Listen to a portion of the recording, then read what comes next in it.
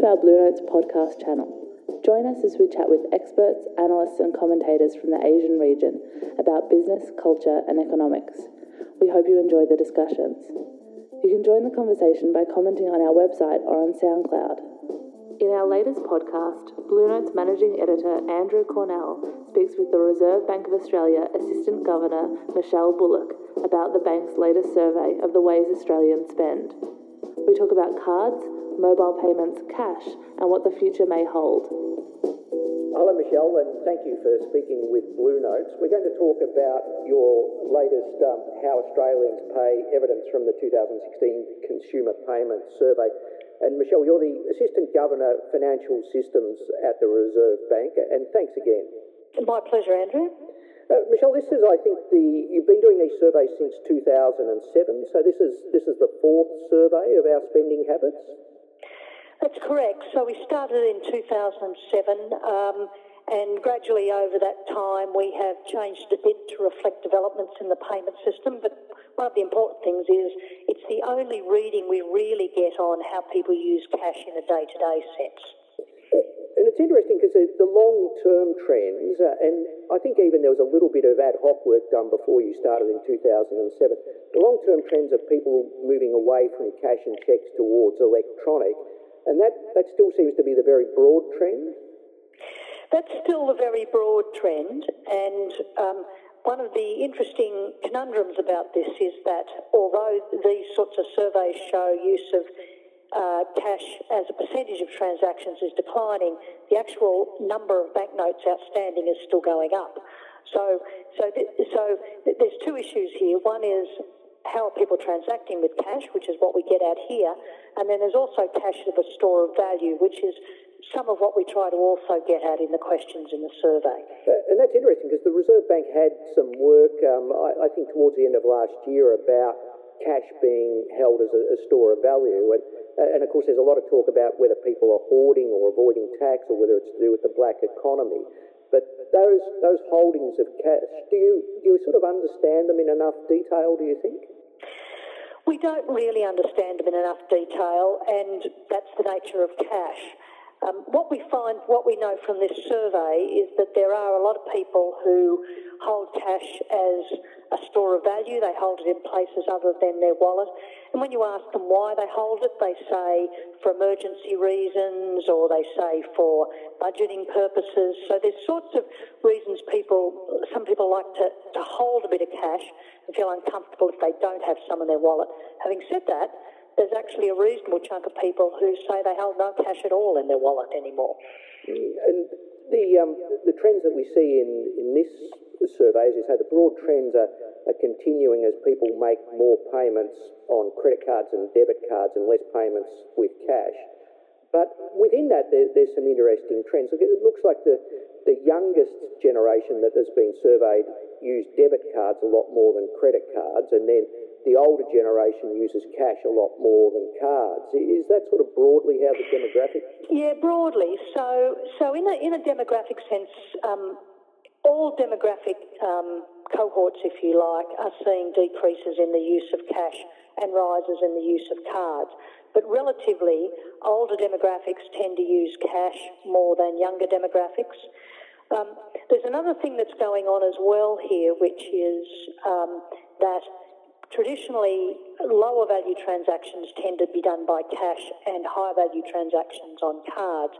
What we're seeing over time is that the median value of the cash transaction, or the average value, is declining. And in the recent survey, the big driver there is the development of contactless tap-and-go transactions. So what we're observing there is that it's very quick. You can make a very quick, low-value transaction, whereas in the past, if you had to stick your credit card in and put in your PIN, it was a bit slow.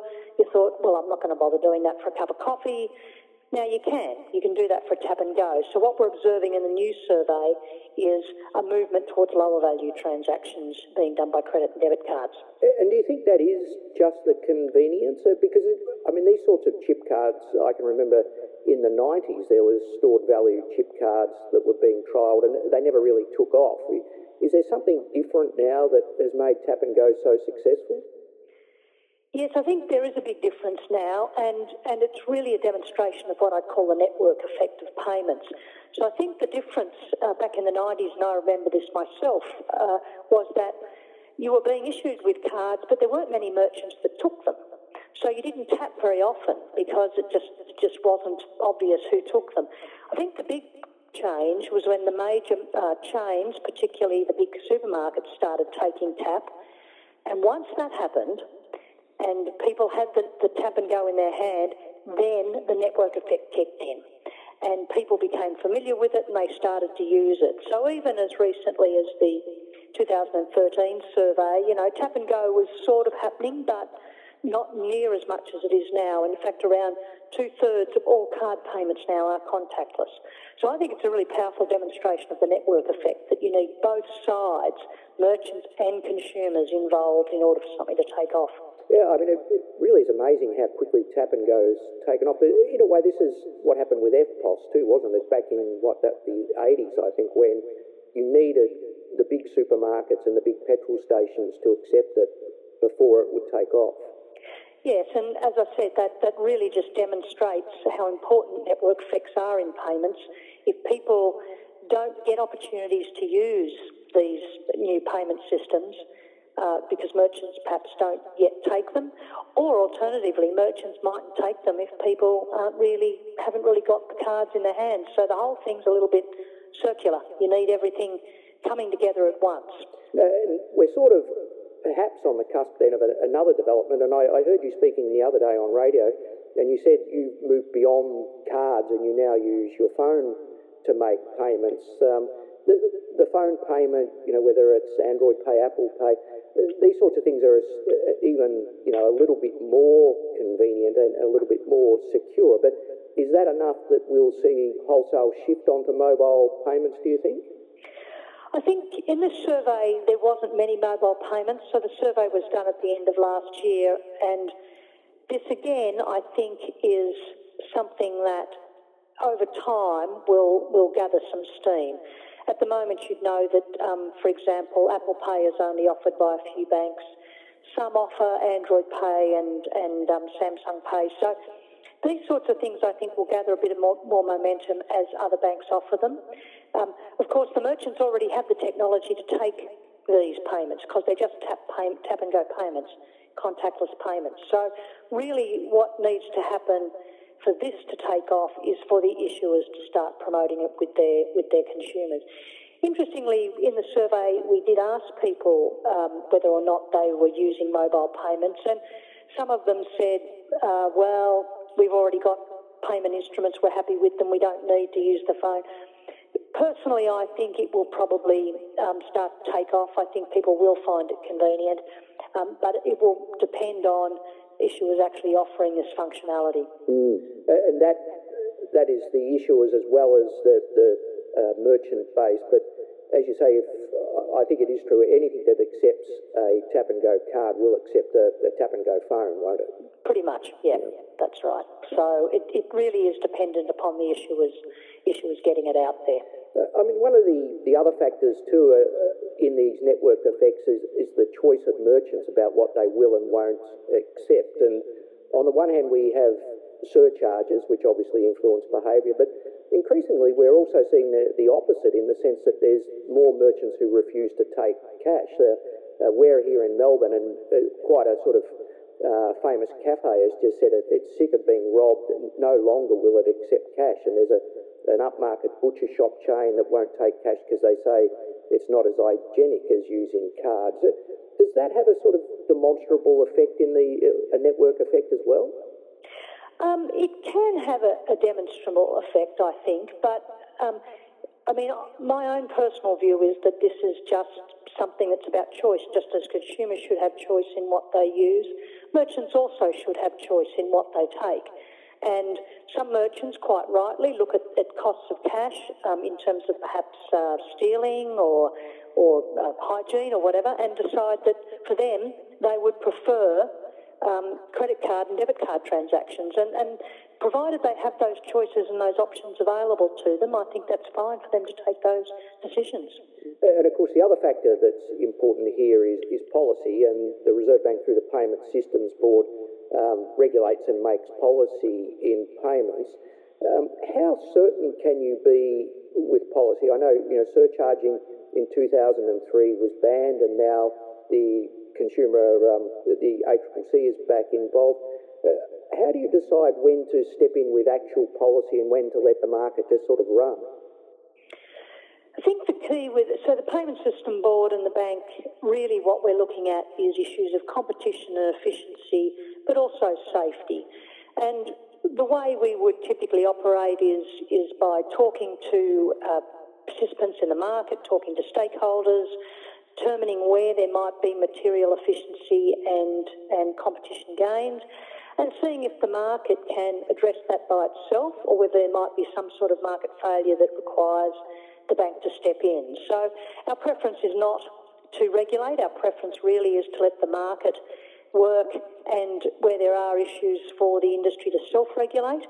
But having said that, there are occasions where we have stepped in the past, which you're alluding to, and a couple of those are interchange and surcharging.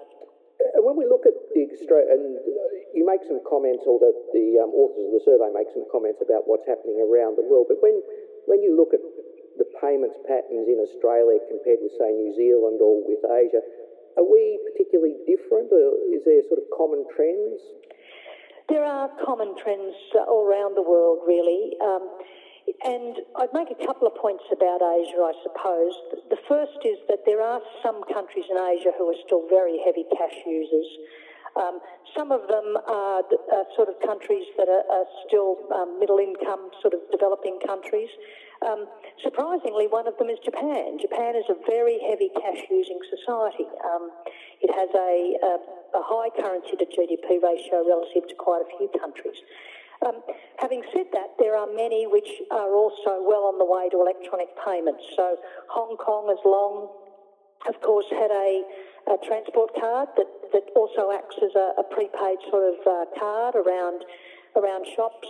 Singapore's reasonably well advanced in electronic payments, as is Korea. And China, of course, is moving along with some very innovative payment systems. So they've got Alipay, of course, and WeChat, which have worked into developing payment systems surrounding their social networks. So there's lots going on in this space generally. As I said, everyone's sort of heading in similar directions, but it depends very much on where you start from, So we started from a base where we had relatively high penetration of terminals in Australia. So that's made it easier for us, electronic terminals, it's made it easier for us to roll out the contactless. The contactless actually, I think, in Australia is reasonably high penetration. And it's interesting you mention what's happening in China with Alipay and WeChat Pay, and they use a QR code, which is a sort of, couple of centimetre square, black and white looking thing that you point your phone at, which we don't really see in Australia. Is that a technology that's just evolved in China, or would you expect to see Australians pick up that kind of payment? It's possible. I mean, that they will come to Australia. Again, I think it depends very much on where you've come from.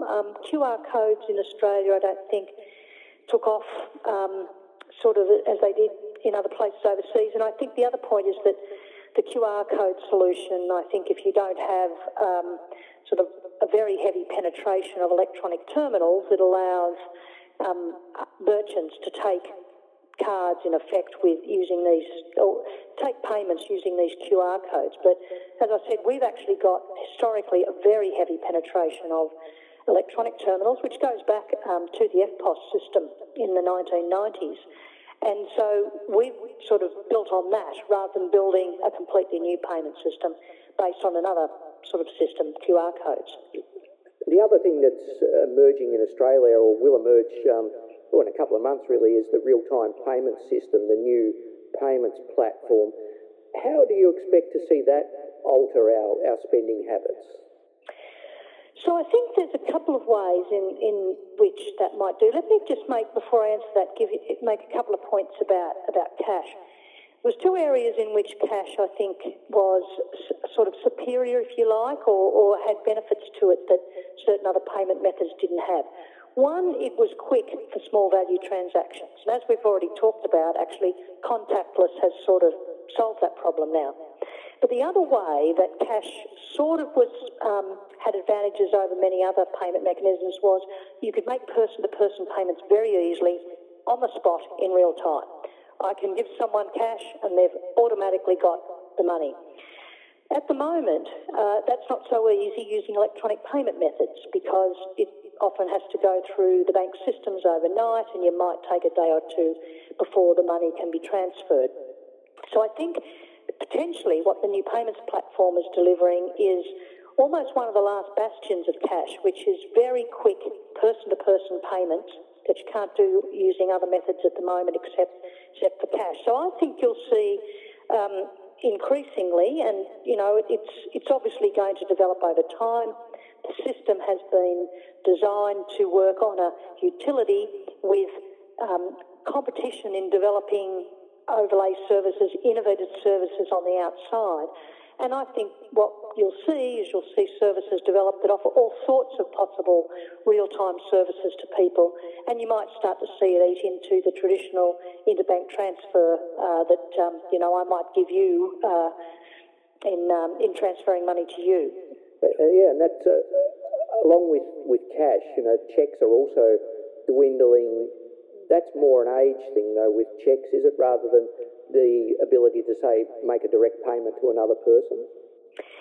I think it's two things. I think it is certainly an age thing. So the survey demonstrates that demographically, predominantly cheques are used by older generations and they're comfortable with that. But there also is a sort of a chunk of transactions for which cheques actually are quite convenient and we haven't quite solved the problem of how to actually substitute for cheques, and the new payments platform might also provide some of that. So, you know, it's sort of the issue of I don't have your bank account details, I don't know your BSB, I don't know your 9-digit number, I'll just give you a cheque and you can bank it.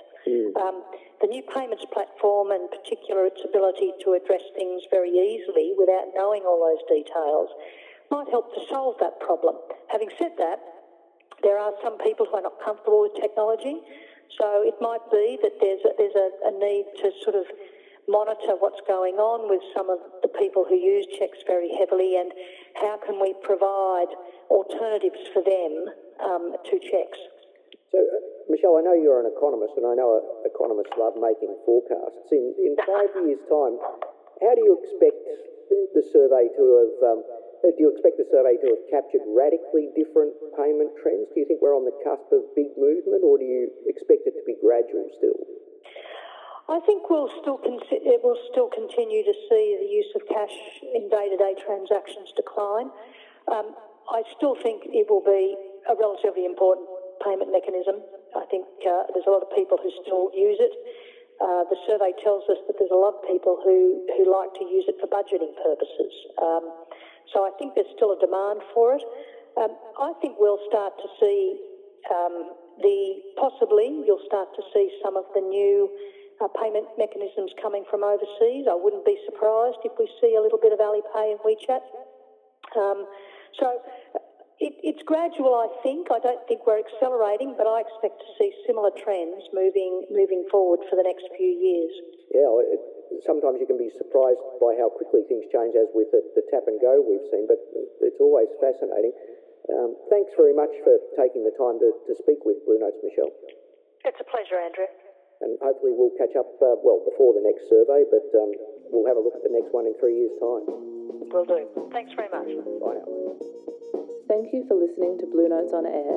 Bluenotes on Air was produced by the Bluenotes editorial team, with music by Kevin MacLeod. Bluenotes is a publication of ANZ Banking Group.